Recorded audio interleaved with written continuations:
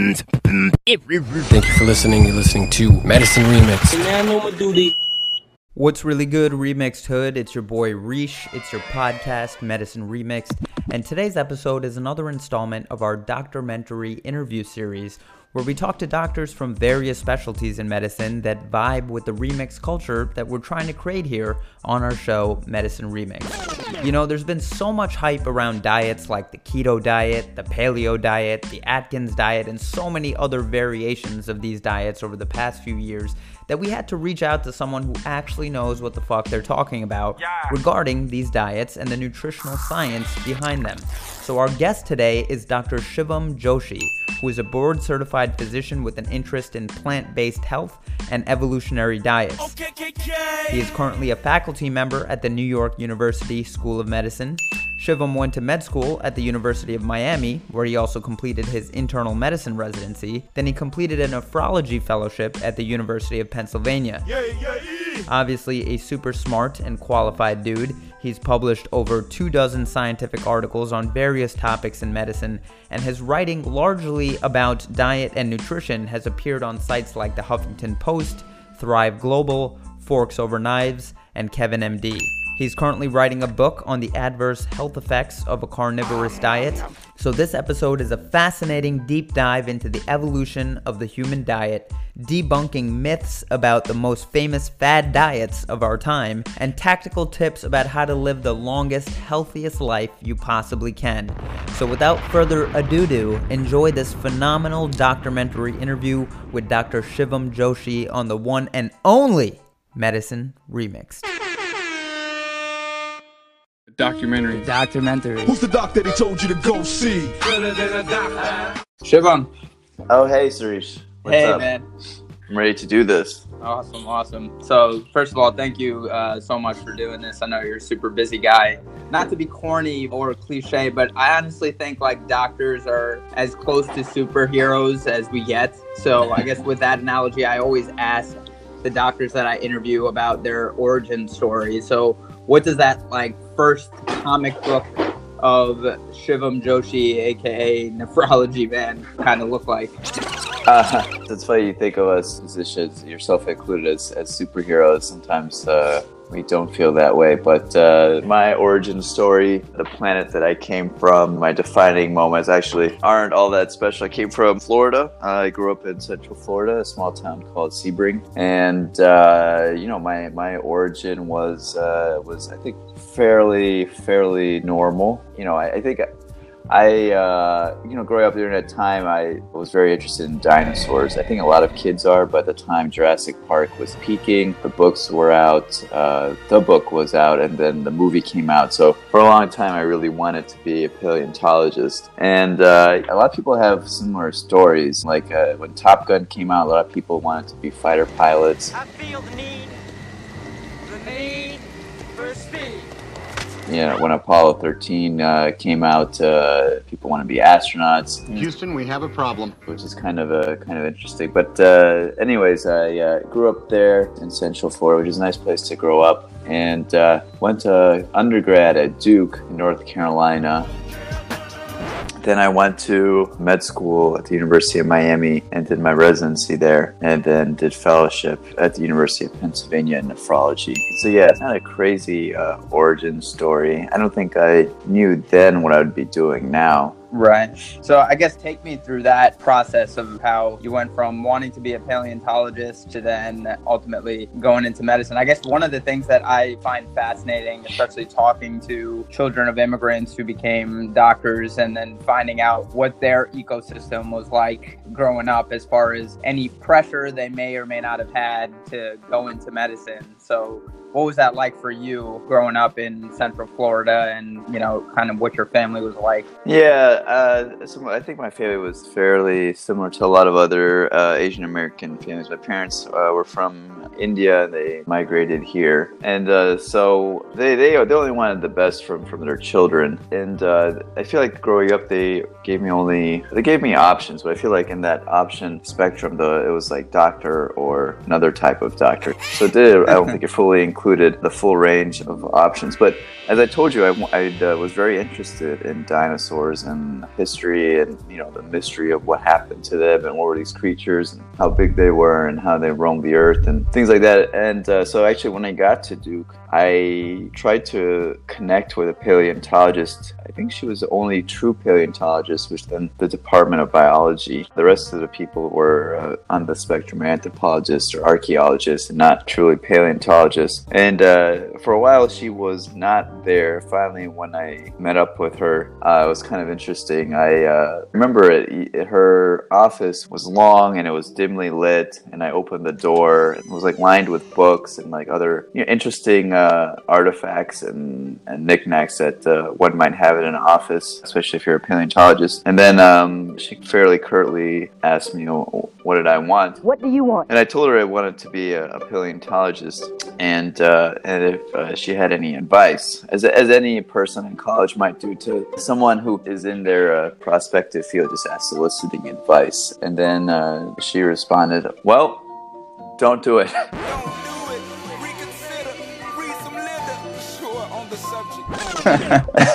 You'll spend the rest of your life looking for bones in a desert and you'll never find them. And then she never looked up. She was writing something or doing something on her desk, and then she was like, anything else? And then I was like, nope.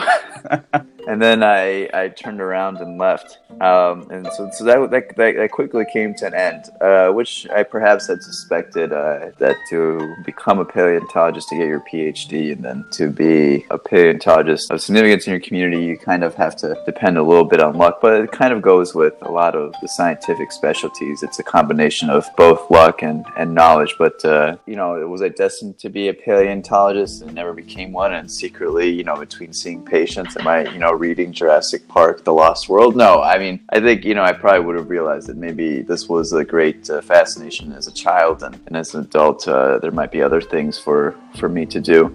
So in college, I certainly was pre-med. I think college is supposed to be a period of exploration, and for a lot of people who go into it with the mindset of being a doctor, one, you kind of lose out on exploration, even though I perhaps did a little bit, by speaking with that paleontologist and doing other things. But you don't get the chance to, try out different courses and different things. Some of your classes are pre-med focused. You're taking calc, you're taking biology, you're taking chemistry. And so you miss out on the classes and perhaps the exploration behind that allows you maybe to consider other things. Because there are a lot of jobs out there, and I think perhaps for people of migrant parents, we think of, the jobs out there as being fairly limited or finite. The only jobs out there are you're going to be a doctor, lawyer, engineer. And that's not true. There's a lot of careers and pathways out there that are not defined, and they aren't people tabling, sign up with us or get a job with us. There are these circuitous paths that people have to explore, which is kind of interesting. But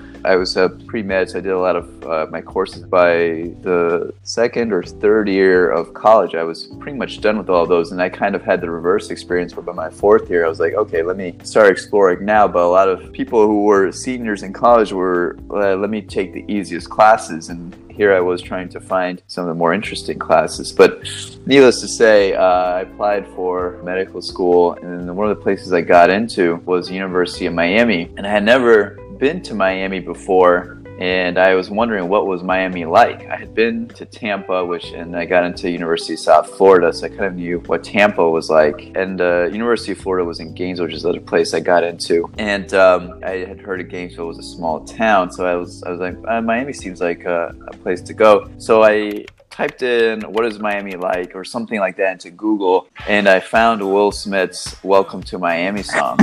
I found the music video for that. So I played that music video and I was just totally blown away. I was like, is this what Miami is like? Like everyone drives a fancy car, and then days are like bright and sunny, and the water's so clear you can see to the bottom. Like I was like, is this how it is? I mean, like even if Will Smith is exaggerating again, Miami's only a 1/10 like this. This place has to be amazing. Yeah, I don't think there's any songs about Gainesville. At least not any that would entice you to go there. So yeah, I think you made a good decision. Yeah, exactly. So I was like, yeah, there's no songs about Gainesville or Tampa, and I was like, this this is a sign. This has to be a sign. So I finished watching the video and I wrote back to University of Miami by email. I was like, I'm coming to you.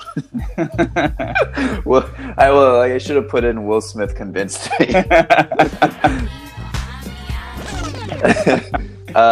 It was a great experience, actually. Miami, I mean, the video certainly does hype it up, but there's a lot of aspects of Miami that are very nice and worth visiting or experiencing, at least for a few days. My med school experience involved me rotating through the Keys, which was just a wonderful experience, seeing both rural medicine and also living in the Keys, which not everyone gets to do. Mm-hmm. So in that process, I started out initially wanting to be a transplant surgeon. I thought, what would be the coolest thing out there? And I was thinking about things. And then I started learning about artificial kidneys, all this work being done at UCSF. And ultimately, that project, I ended up meeting the guy and becoming friends with him. So at that time, I connected with transplant surgeons at the University of Miami. University of Miami has a large transplant center.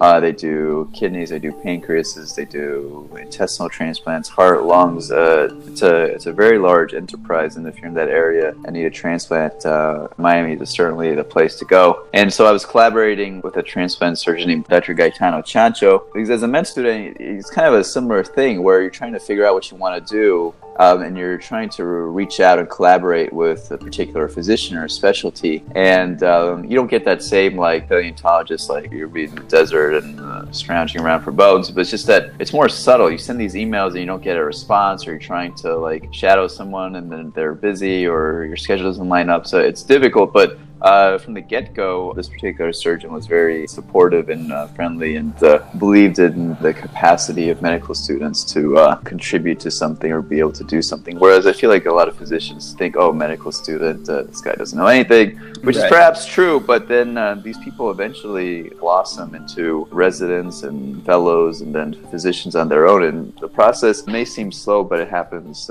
quicker than one might expect. So he mentored me on a few projects, and some of them are published. And during this course, I quickly realized that the lifestyle of a transplant surgeon is very arduous. The first time I met him was on a Thursday morning. He was going to urology grand rounds because he was double trained as both a urologist and general surgeon, which is fairly unique in terms of a transplant surgeon. And then I met him at this corner. It's like another moment in my experience where I remember it's at the corner when you're kind of leaving the medical campus and going towards the medical gym or the clinical research building. There's that intersection there. And I asked him how the lifestyle was like. And he said, well, let me put it to you this way. It's a Thursday today, and I've been here since Monday. And I was like, oh, this is fairly intense. I don't know if I could live at the hospital literally to do these transplants. And through that, I thought maybe I would consider nephrology or urology. A lot of these specialties have overlap. And ultimately, I liked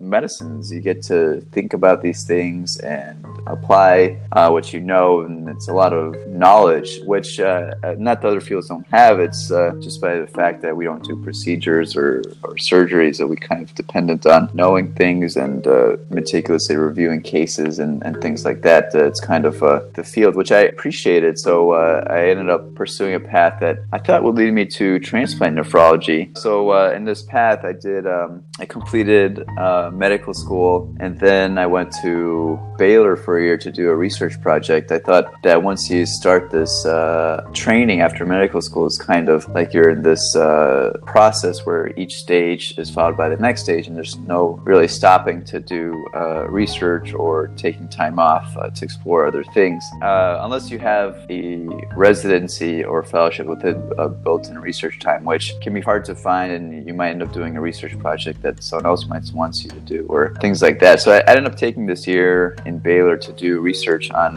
artificial kidneys. A guy who I ended up working under was mentored by another big guy in the field who pursued making artificial kidneys through a different way, through tissue engineering them, which is kind of like taking the cells of a particular organ and growing them on a scaffold and experimenting or trying to get them right in the right configuration and proportions that they're a functional organ. Wow. So in this process, which was illuminating, I realized that field also had its own challenges, and this was a kind of a separate way of building a kidney from the first guy at UCSF that I was mentioning. He was doing it through a combination of nanotechnology and like a cell reactor sort.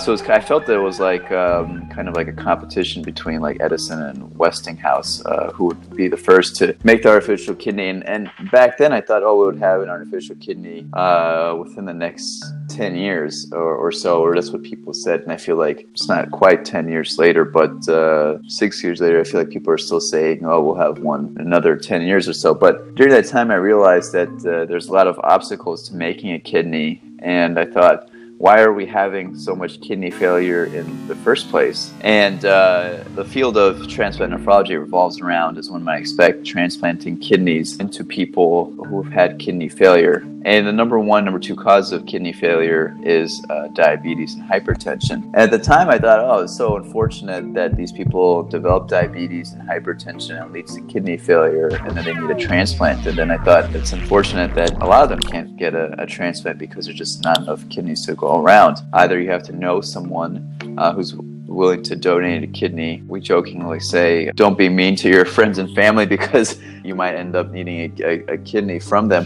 But unfortunately, a lot of people just don't know someone, or the match isn't appropriate, or their friends and family might have preclusions to donating kidney. So then a lot of people depend on getting these kidneys off of a wait list, the deceased donor waiting list, which is people who unfortunately die in a car accident, for example, or die in the hospital and from other causes, and are alive or recently passed, so that their kidneys can be harvested or obtained, and then those organs can be, including the kidney, can be given to people who might need them. And again, not so many people can get it, so that there's this mismatch for these people to go out to dialysis, which is a life-saving treatment, but also a treatment that takes years off of your life in return, which is unfortunate. The process itself doesn't say, because I'm keeping you alive, I'm going to take these years off. It's just that the process is suboptimal for keeping someone alive, which is unfortunate. So at any rate, I started thinking about this, and I would say probably this was the beginning of when I was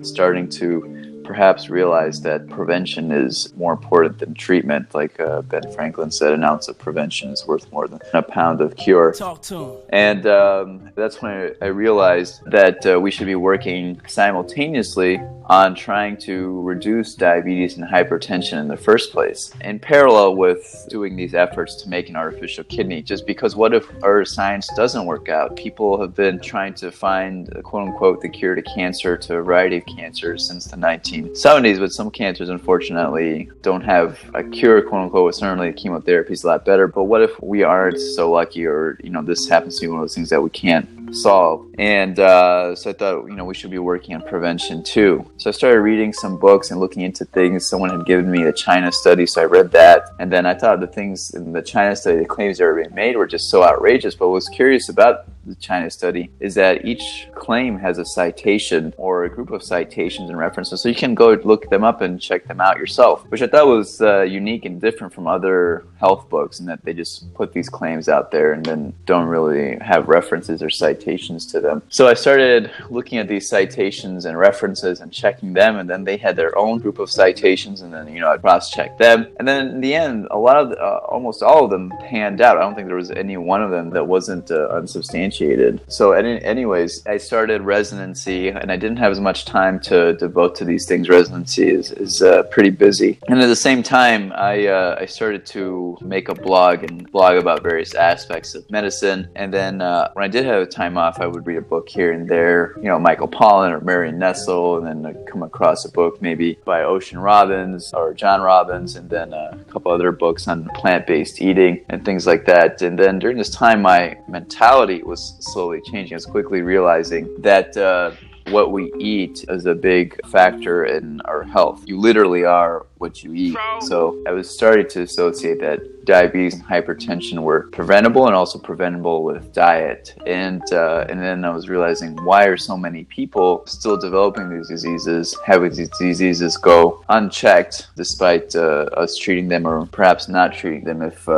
if these patients aren't getting treatment for whatever reason, and then developing kidney disease, which is also a spectrum.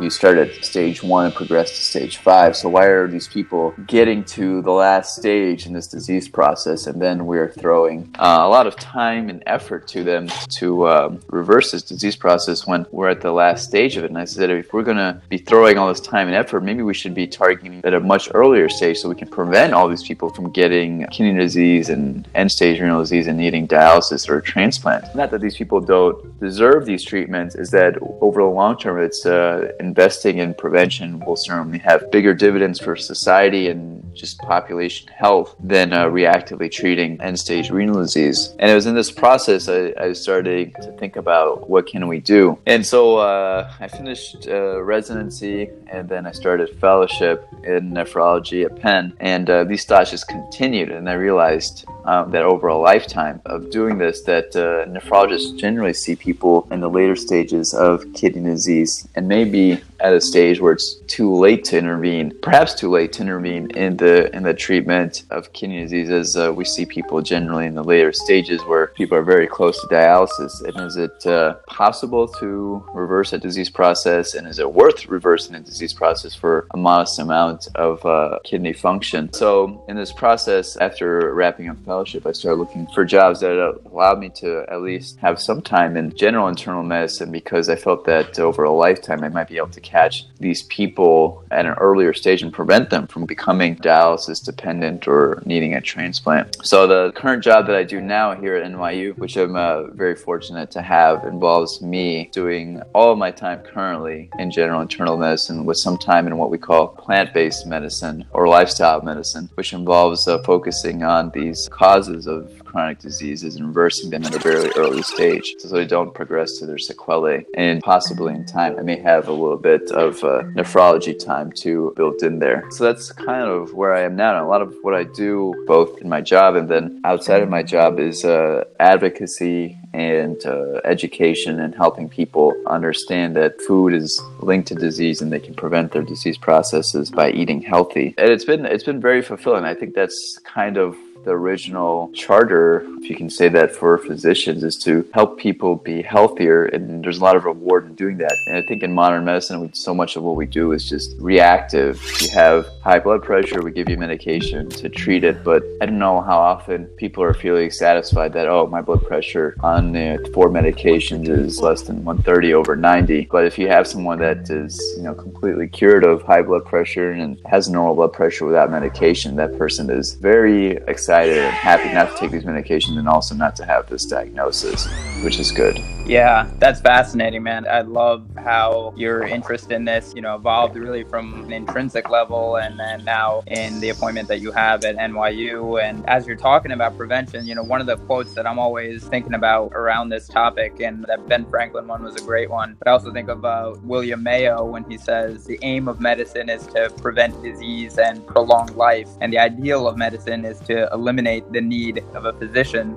So it's just so interesting, as someone who trained in nephrology, that so much of your focus has been to try to prevent people from needing to see you, essentially, kind of like putting yourself out of business, so to speak. But that really seems to be the ideal of medicine, and it seems like you're definitely upholding that William Mayo philosophy. So that's fantastic. And we briefly spoke the other day, and I was mentioning that in general, doctors don't really know shit about nutrition and often are no way near authorities on any questions related to nutrition as a result, which is, unfortunate, because I feel like so many patients have so many questions about nutrition, and, who else do they think to ask these questions than to doctors? But in reality, I think nutrition was a very minimal part of my medical education, and so many other people that I know in medicine. So I wanted to ask you what your experience was, if it was any different, or has most of this knowledge about nutrition, has that really been more self-directed in your experience? Yeah, it's really unfortunate that we don't get more training in nutrition, and not only nutrition, but exercise, even smoking cessation. People get a little bit of time, and we learn about the stages: pre-contemplative, contemplative, like these behavioral changes. and then also sleeping. But so much of what we learn is truly traditional medicine, and there's so many reasons for why that is. Just the professors who teach it, the way the curriculum is designed, what the AAMC mandates.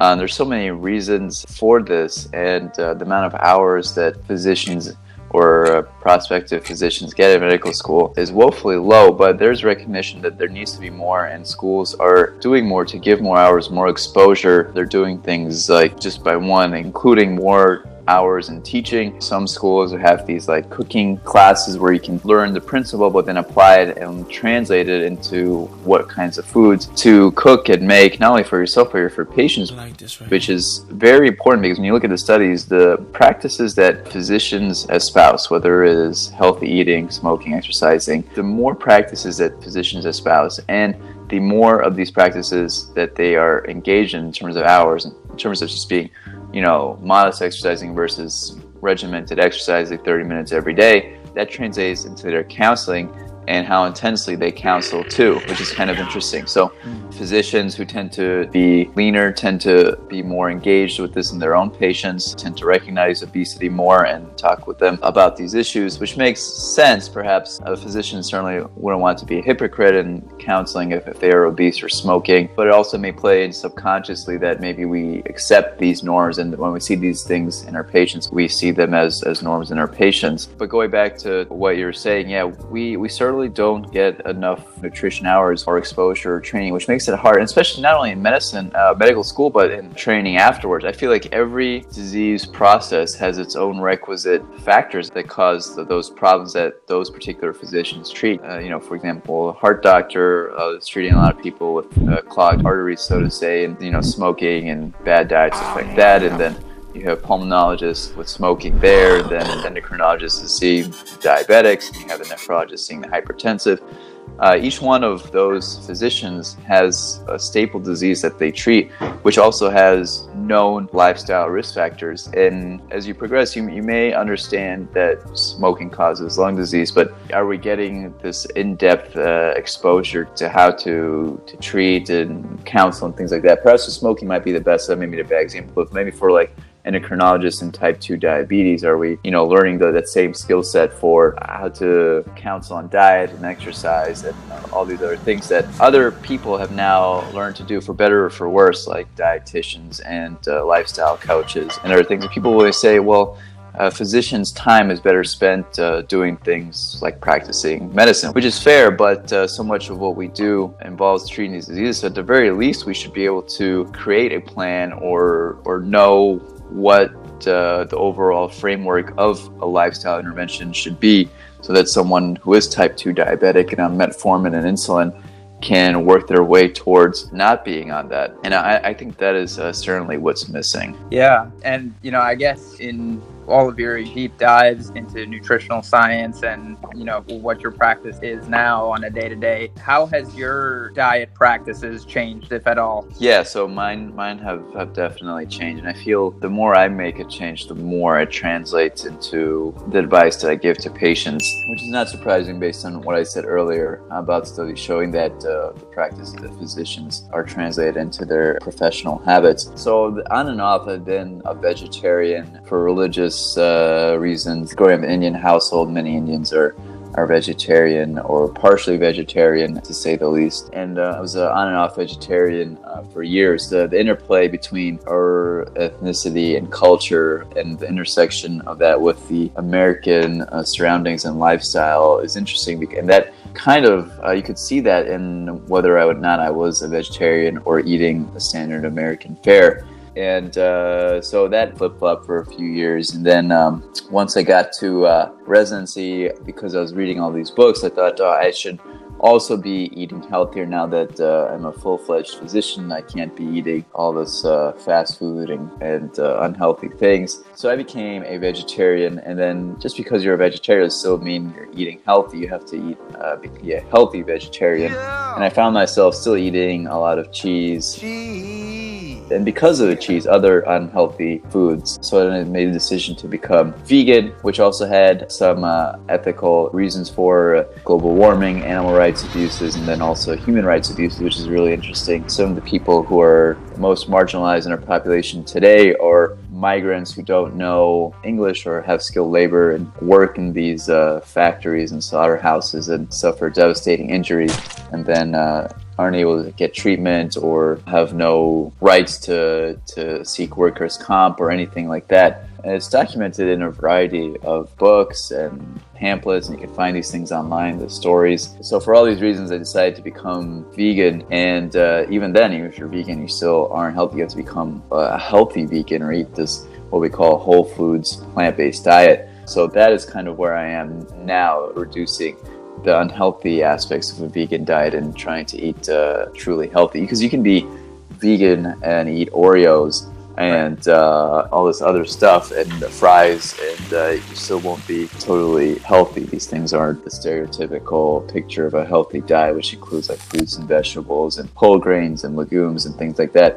And I guess I shouldn't say it so convincingly that that's part of stereotypical. What people consider to be healthy is actually in a wide variation, and perhaps it's more variable than it has ever been, with so many people with their own diets and beliefs and things. So I think it's also important to have an evidence base for this, that we know that whole grains are beneficial in diabetes, because when people eat whole grains, it lowers their risk of diabetes. But there's so many people afraid of carbohydrates. People think that whole grains are the cause of diabetes, which is not the case. And people kind of interchange grains as all grains are bad, and they fail to distinguish between whole grains and refined grains. It's the refined grains that get you into trouble, and so much of the grains that we eat fall into refined grains. White bread, white rice, it's in the flour for bread, and it's everywhere, and that's what gets us into trouble.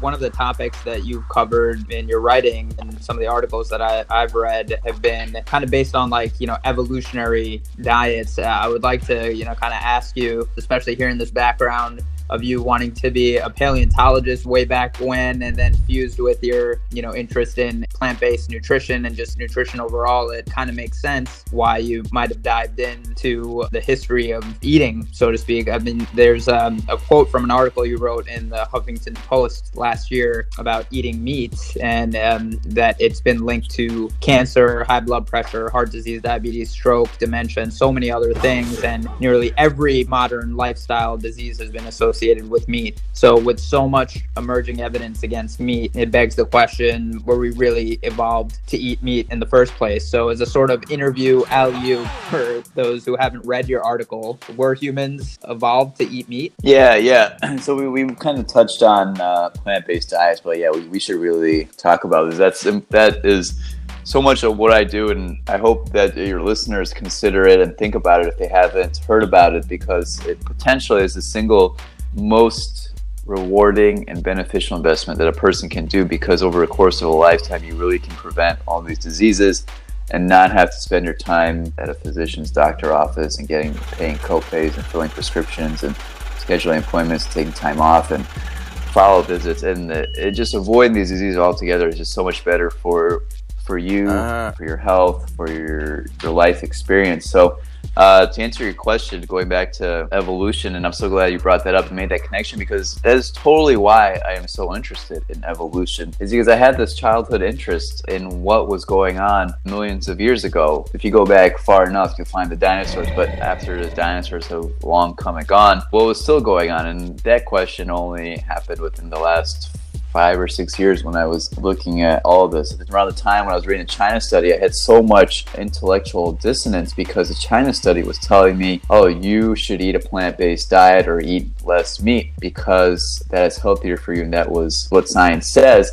But then the paleo diet was saying, which was in vogue then and perhaps now, but has only been superseded by other forms of low-carb diets or no-carb diets like the keto diet, that you are evolved and have evolved to eat meat. And when I was cross-checking those references, a lot of the references I was cross-checking were actually also on the paleo side, seeing did they match up with what the China study was saying. They didn't have exactly the same references, but their logical pathways meet up, or were they different, or was did someone make the wrong conclusion? And so being the interested evolutionary enthusiast, I looked into this a lot. And were we evolved to eat meat? The answer is, for me, is no. And a lot of people see proof of presence of eating meat as proof that we should eat now. And one of the arguments that I make in the Huffington Post in that article is that if there were candy boxes and pizza boxes just lying around in the evolutionary savannah millions of years ago, people would have eaten that just because it was a calorie source. And it doesn't mean that because they ate it then that we should be eating candies and pizzas now, because we know that they're unhealthy. But so what I'm saying is that just because they did these practices doesn't mean that we should be doing them too. That they also ate a lot of insects, but you don't see people eating insects. It's hard to prove that they ate insects, but we know that a lot of societies do eat insects and depend on them for sources of protein and calories. Wow. And they probably would have done other things that we don't do now. Could have been cannibalism or other things that just because it happened in evolution, we shouldn't be doing those things now. So what you want to look at is a pattern that extends over a million years and that takes into account anatomy, function, and then our evolutionary tree, so to speak. So when you think about all these things, humans evolved from ancestors of primates, and at varying points in evolution, our evolution diverged. And it continued to diverge until the species that we are now. But for many millions of years, this evolutionary history was predominantly plant-based. Our progenitors and the progenitors of those progenitors were eating primarily plant-based foods. Some people argue that there's evidence of hunting going back perhaps a million of years. Perhaps so, and perhaps, under certain circumstances, one of our progenitors was eating meat at that time, but did that lineage continue to lead up to who we are now? Did they consistently do it? Were they succeeding in this? When people talk about this, they look over so many things that would have made it difficult for humans and then also our ancestors to successfully acquire meat. If I threw you in a forest without any clothes, without any weapons, without any tools, and I told you, okay, you need to go catch a live animal and make dinner out of it, it would be exceedingly difficult for you to do. And people are saying that this is what our ancestors were doing. And they say, well, they might have had tools, but they certainly didn't have, the tools that we have now. And they didn't have, a rifle or a gun. They didn't have bows and arrows until very late in human evolution. So when you look at people who tend to have a more balanced view on, which this is a very controversial subject, the concept of meat eating and evolution. People get really fired up and they take really strong stances on in social media, particularly Twitter, and people think more with emotion and not evidence or logic on this. And if you look at people who are fairly unbiased in this, leaders in the field of evolution, successful meat acquisition or hunting and meat consumption did not happen until fairly late in human evolution, maybe 400,000 years ago, when humans, as we know, were already established in here. So it begs the question, what people say, oh, meat made us human, but I think there are a lot of other things in human evolution that made us as human. The ability to vocalize, which is very hard to identify and determine, fire, perhaps, and then also just thought, critical thinking, group mentality. A lot of things that perhaps weren't seen in primates and then we see in humans along the course of evolution that could contribute to the success of our species. And the other thing is that humans are also very adaptable to diets. So when people say there's no one diet for humans, that is true. And perhaps another reason humans are so successful is that we are able to eat a wide variety of foods. But I still think that most of those foods were still plant foods. People weren't just eating, leaves off a tree, but they were also eating fruits. They were eating tubers, which are the roots of plants and can take the shape of potatoes, berries, all these other things, nuts. And then during human evolution, they may have also gotten meat and fish, but it doesn't mean that we have to eat meat and fish to be healthy. And when you look at scientific studies, you find a lot of evidence that meat causes problems, health problems that you mentioned, like diabetes, high blood pressure, dementia, and then heart disease, and the list just goes on and on. And so when you think about, for the bulk of human evolution, our ancestors were eating primary plant-based diets. So the way I kind of think of it, if an alien came down to Earth and found a human back then, and then so happened to find a manual like how to feed this human, like the manual would say give a plant-based diet. Unfortunately, we know what rabbits and horses eat, we know what cats eat and dogs eat, but the question for what humans should be eating is very difficult because culture has changed the diets for so many human populations, which could be an advantage in the evolutionary spectrum because so many different populations have different diets, but over time it can also make it confusing as to what is ideal human diet. But when you take epidemiologic evidence, medical studies that have been done, and then evolutionary history, the answer is pretty clear. People should be on a plant-based diet. And the proof is in the pudding. When people go on a whole foods plant-based diet, they reverse their diabetes, they reverse their high blood pressure, they lose weight, cholesterol improves, they have lower risk of cancer. Heart disease in the Lifestyle Heart trial was reversed in that trial, which is why cardiologists, and among other studies, why cardiologists embrace this. And the benefits are multifold. You're not doing this diet just for one disease. This diet has effects for pretty much every disease out there. And that's what you would expect if you were eating a truly natural diet. The so-called seed of change that happened with me years ago, maybe planted by a book or someone else who believes in a different set of evidence or is selective, or maybe that evidence isn't as solid as other pieces of evidence, and they may come to the conclusion that low-carb diets or this diet or that diet might be better for you, and people get on these bandwagons and train. And then the latest one, as I mentioned earlier, is the keto diet, which I think has more dangers to it than people think. And I wrote about it in my Kevin MD article, that the benefit may be overstated for both diabetes and weight loss. Some people do very well on it, and that's because they adhere to the diet very well, and those people will see results off the diet. But the problem being ketosis, which involves getting so few carbs in your diet that you're dependent upon fat to produce ketones, and that's how you get your energy. They may not be in that state where it's the keto diet asks of their followers. And the other issue is that the side effects of the keto diet, which when was studied in childhood populations, a lot of children had this litany of side effects, which include pancreatitis, mineral deficiencies, arrhythmias, and even death, which is all very scary. And then there's also other side effects which were more common but less severe, like kidney stones, but kidney stones can also be severe. Kidney stones! And then we know that increasing the proportion of animal foods in your diet causes higher blood pressure, and then it can also cause other problems, especially if you're eating fatty foods, which the keto diet asks you to do. A lot of saturated fat in our diet comes from animal foods, which is also a problem. But then people say, well, you should try and eat lean meats, but then lean meats also are problematic because they don't have fiber, which is a critical issue, as many people in America don't get enough fiber, and the meats themselves carry their own host of other problems and are associated with other diseases. They increase the risk of heart disease and diabetes and things like that, even though they're still lean meats or just meat in general. It's really hard to get good evidence on that. So the healthiest thing a person can do for the short term and the long term is just to not follow a fad diet, but adopt a whole dietary plate and lifestyle that is as healthy, that includes whole food, plant-based items. Right. One other question that I have, and it's talked about in conjunction with the keto diet, and probably also part of what the keto diet entails, is this idea of fasting or intermittent fasting. What are your thoughts on that and the place of fasting in general as a part of a healthy lifestyle, if it has a place? Yeah, so fasting and intermittent fasting, I don't think they have to be associated with keto diet. You can do that with pretty much any diet. When you look at evolution, likely, and it's hard to say for sure, but we certainly know that during evolution, food would have been unreliable. We wouldn't have had a reliable source of food that we have now. From you can go to the supermarket or go to the store or a restaurant and get food.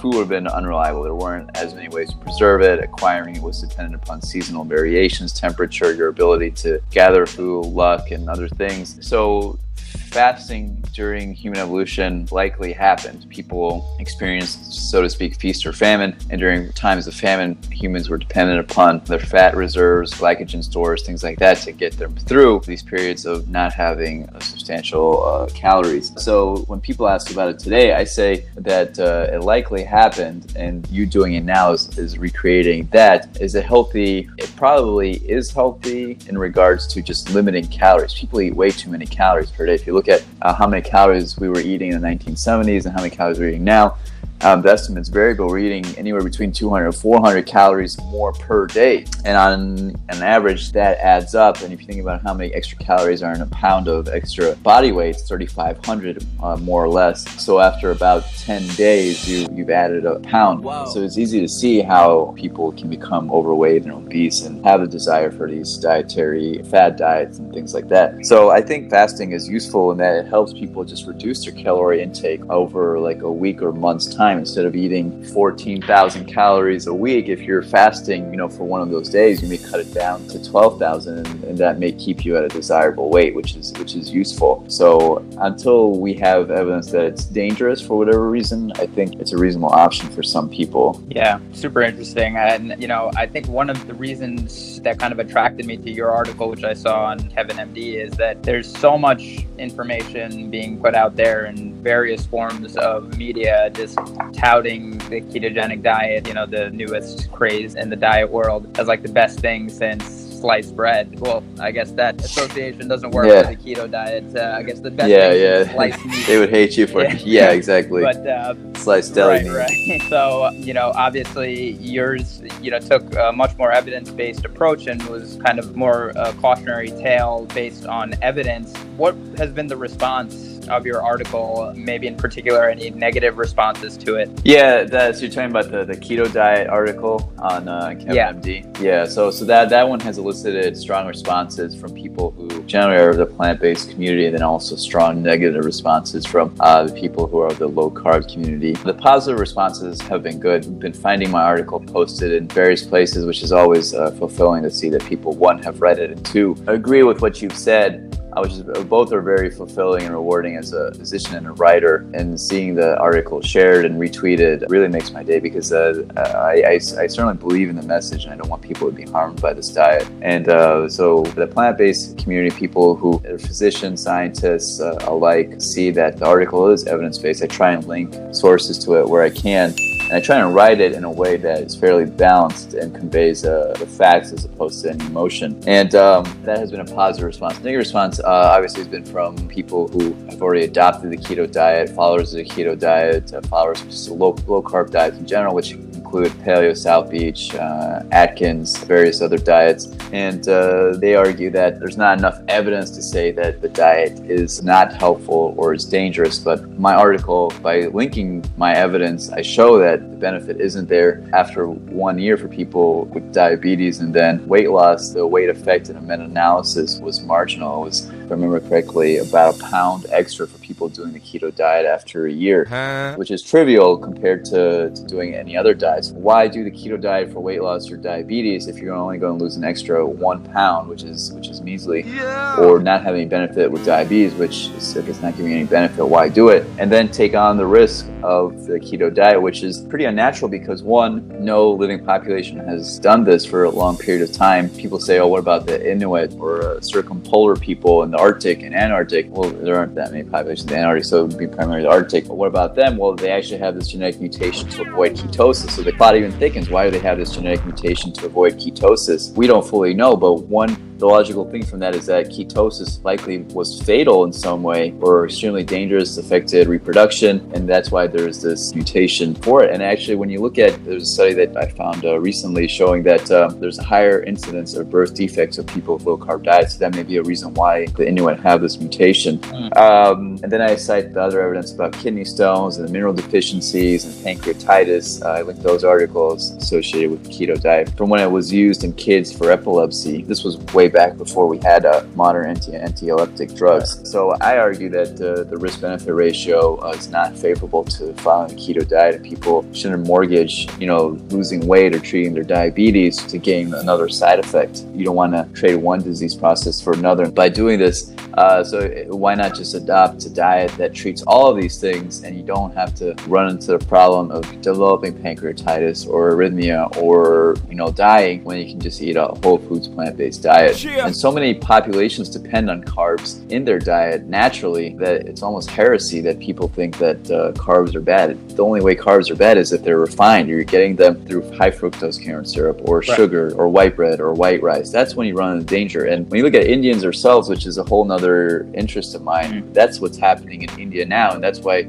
all the diseases that we've had in America are now happening in India, but that may be for another podcast or another time. Yeah, no, that's fascinating, man. I guess a few like rapid fire questions here. I want to be mindful of your time and start to wrap this up. But what does like your diet and exercise regimen look like specifically in like a given day or a given week, especially with all the things you do, being a full-time physician and all the writing that you're doing? Like, how do you kind of fit all of this in? What does that look like for you? Yeah, so for me, I try and get 8 hours of sleep. Sleep is very important. Certainly don't smoke, which is a huge modified risk factor for long-term diseases. And then I try and exercise every day if I can on the weekdays, try and get at least 5 days. And I try and go on the weekends if I can as well. But sometimes the weekends are hard if I'm out and doing things. But I do try and get at least 5 days of going to the gym and running on a treadmill at least for 30 minutes and breaking into the sweat and getting my heart rate up, which is helpful from a cardiopulmonary standpoint and my physical fitness, and it also burns off calories too, which is important. And I try and do weightlifting, but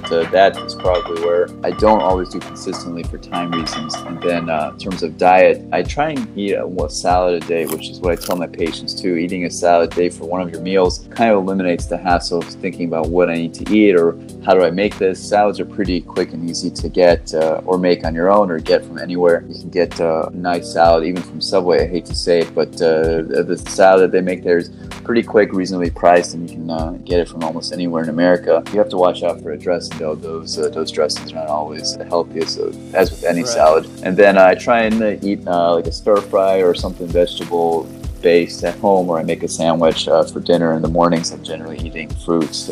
People don't eat enough fruits, and people need to find a way to incorporate fruits in their diet. They originally were the evolutionary fast food. They were hanging off trees, and people would grab them on the go and eat them. So I try and buy the pack of mandarins or bananas or get some berries, and I grab a few or package them up and take them with me as I'm walking to work, or eat them in the mornings while I'm at work. But that's generally what my lifestyle looks like. That's great. I think that there's a lot of actionable things in there. I mean, there's obviously so much bad information and misinformation that we kind of touched on, but what resources would you consider good information for people who would like to dive deeper on some of these topics that we've covered? You know, other than your blog, Afternoon Rounds, what are some other resources for people?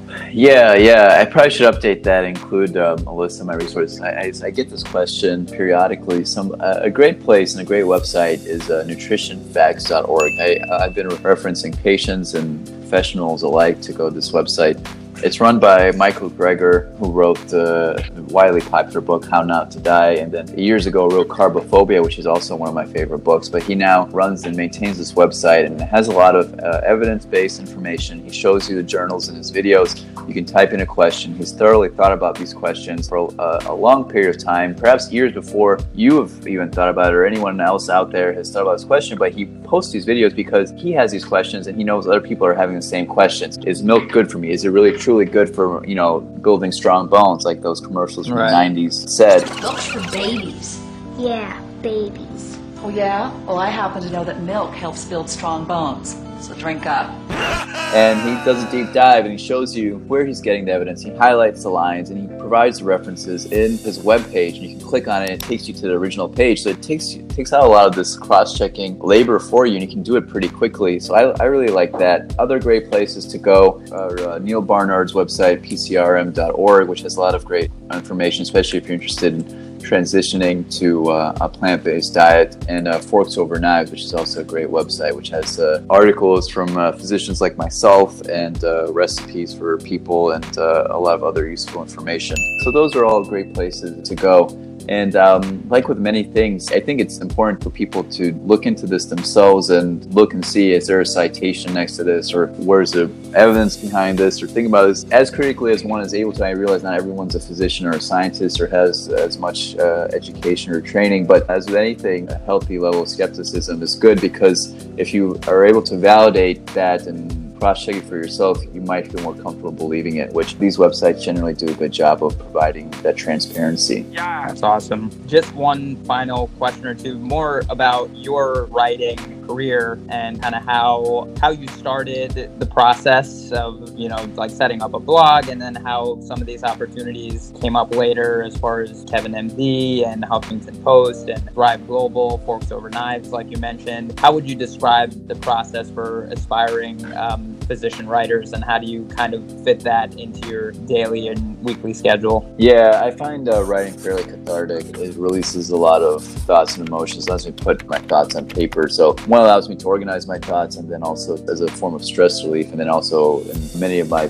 posts as a form of education or advocacy outside the workplace. And some of the things that I've written have been more impactful than me seeing patients, one patient every 20 minutes or 30 minutes, seeing a patient. Just one article can reach so many people and be retweeted and reposted and have a huge impact.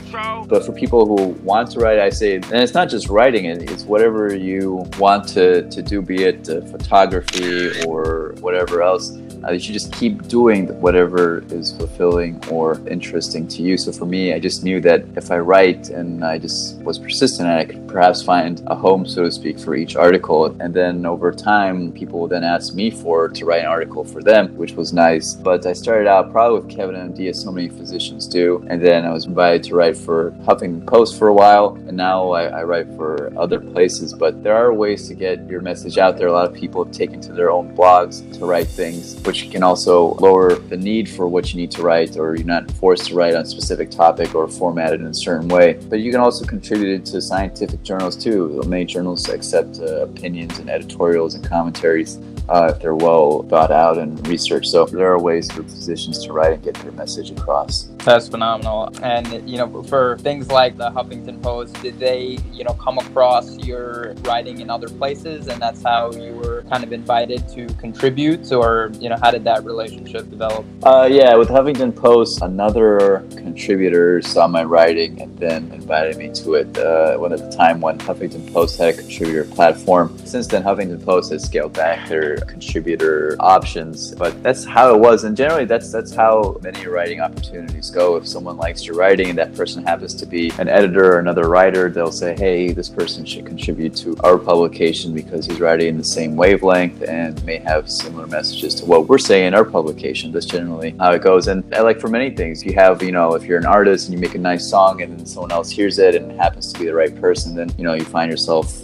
contributing or doing that for another person. So it in itself, it's almost a meme in that it catches attention and it's repeated and so forth. Right. Any aspirations for you as far as the writing goes? I heard that there may be a book in the works, maybe surrounding some of these things that we've been talking about. Is that true? Yeah, that is definitely true. It's been a goal, like a life goal. I would not be able to say I've achieved everything I wanted to do in my life until I get this book finished, which has been a multi-year project. It started out with assembling all the evidence that I had collected on why the paleo diet was wrong, but has since transformed into just why plant-based diets are good and meat-based diets are bad. But the thing is that as you take longer to write a book, your message may fall into the background as society evolves into different focuses or different themes or diets. So paleo diet was arranged maybe 5 years ago or 10 years ago, and now it's the keto diet. So it's more reason that I need to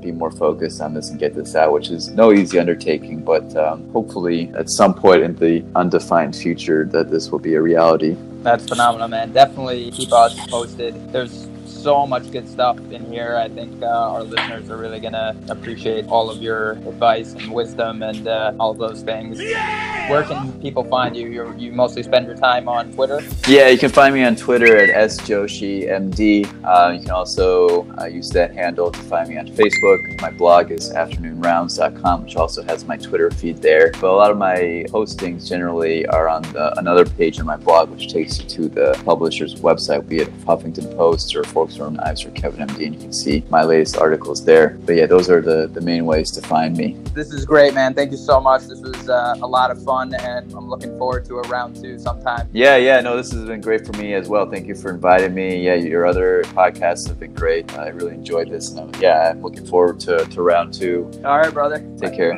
Bye.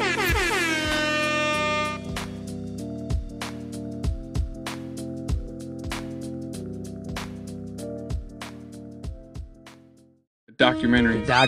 Who's the doc that he told you to go see? This is probably one of the hardest things to do, and that's ask for help. We need your help! On any front. Asking for help medically. I don't need therapy. Asking for help life-wise. Little help! Help now. Asking for help, supporting Medicine Remix. I guess it's all uncomfortable. No easy way to do it. Until now. The folks over at Anchor have decided to unveil something that we think is pretty dope. Ladies and gentlemen. It's called listener support. And the way it works is you go to anchor.fm/medicine remixed and it'll take you to our page. There's a support button. Click on it, follow what it says, and bam, you have now donated the vital blood to this organism that it needs to keep on pumping. Thanks for listening. Medicine Remix.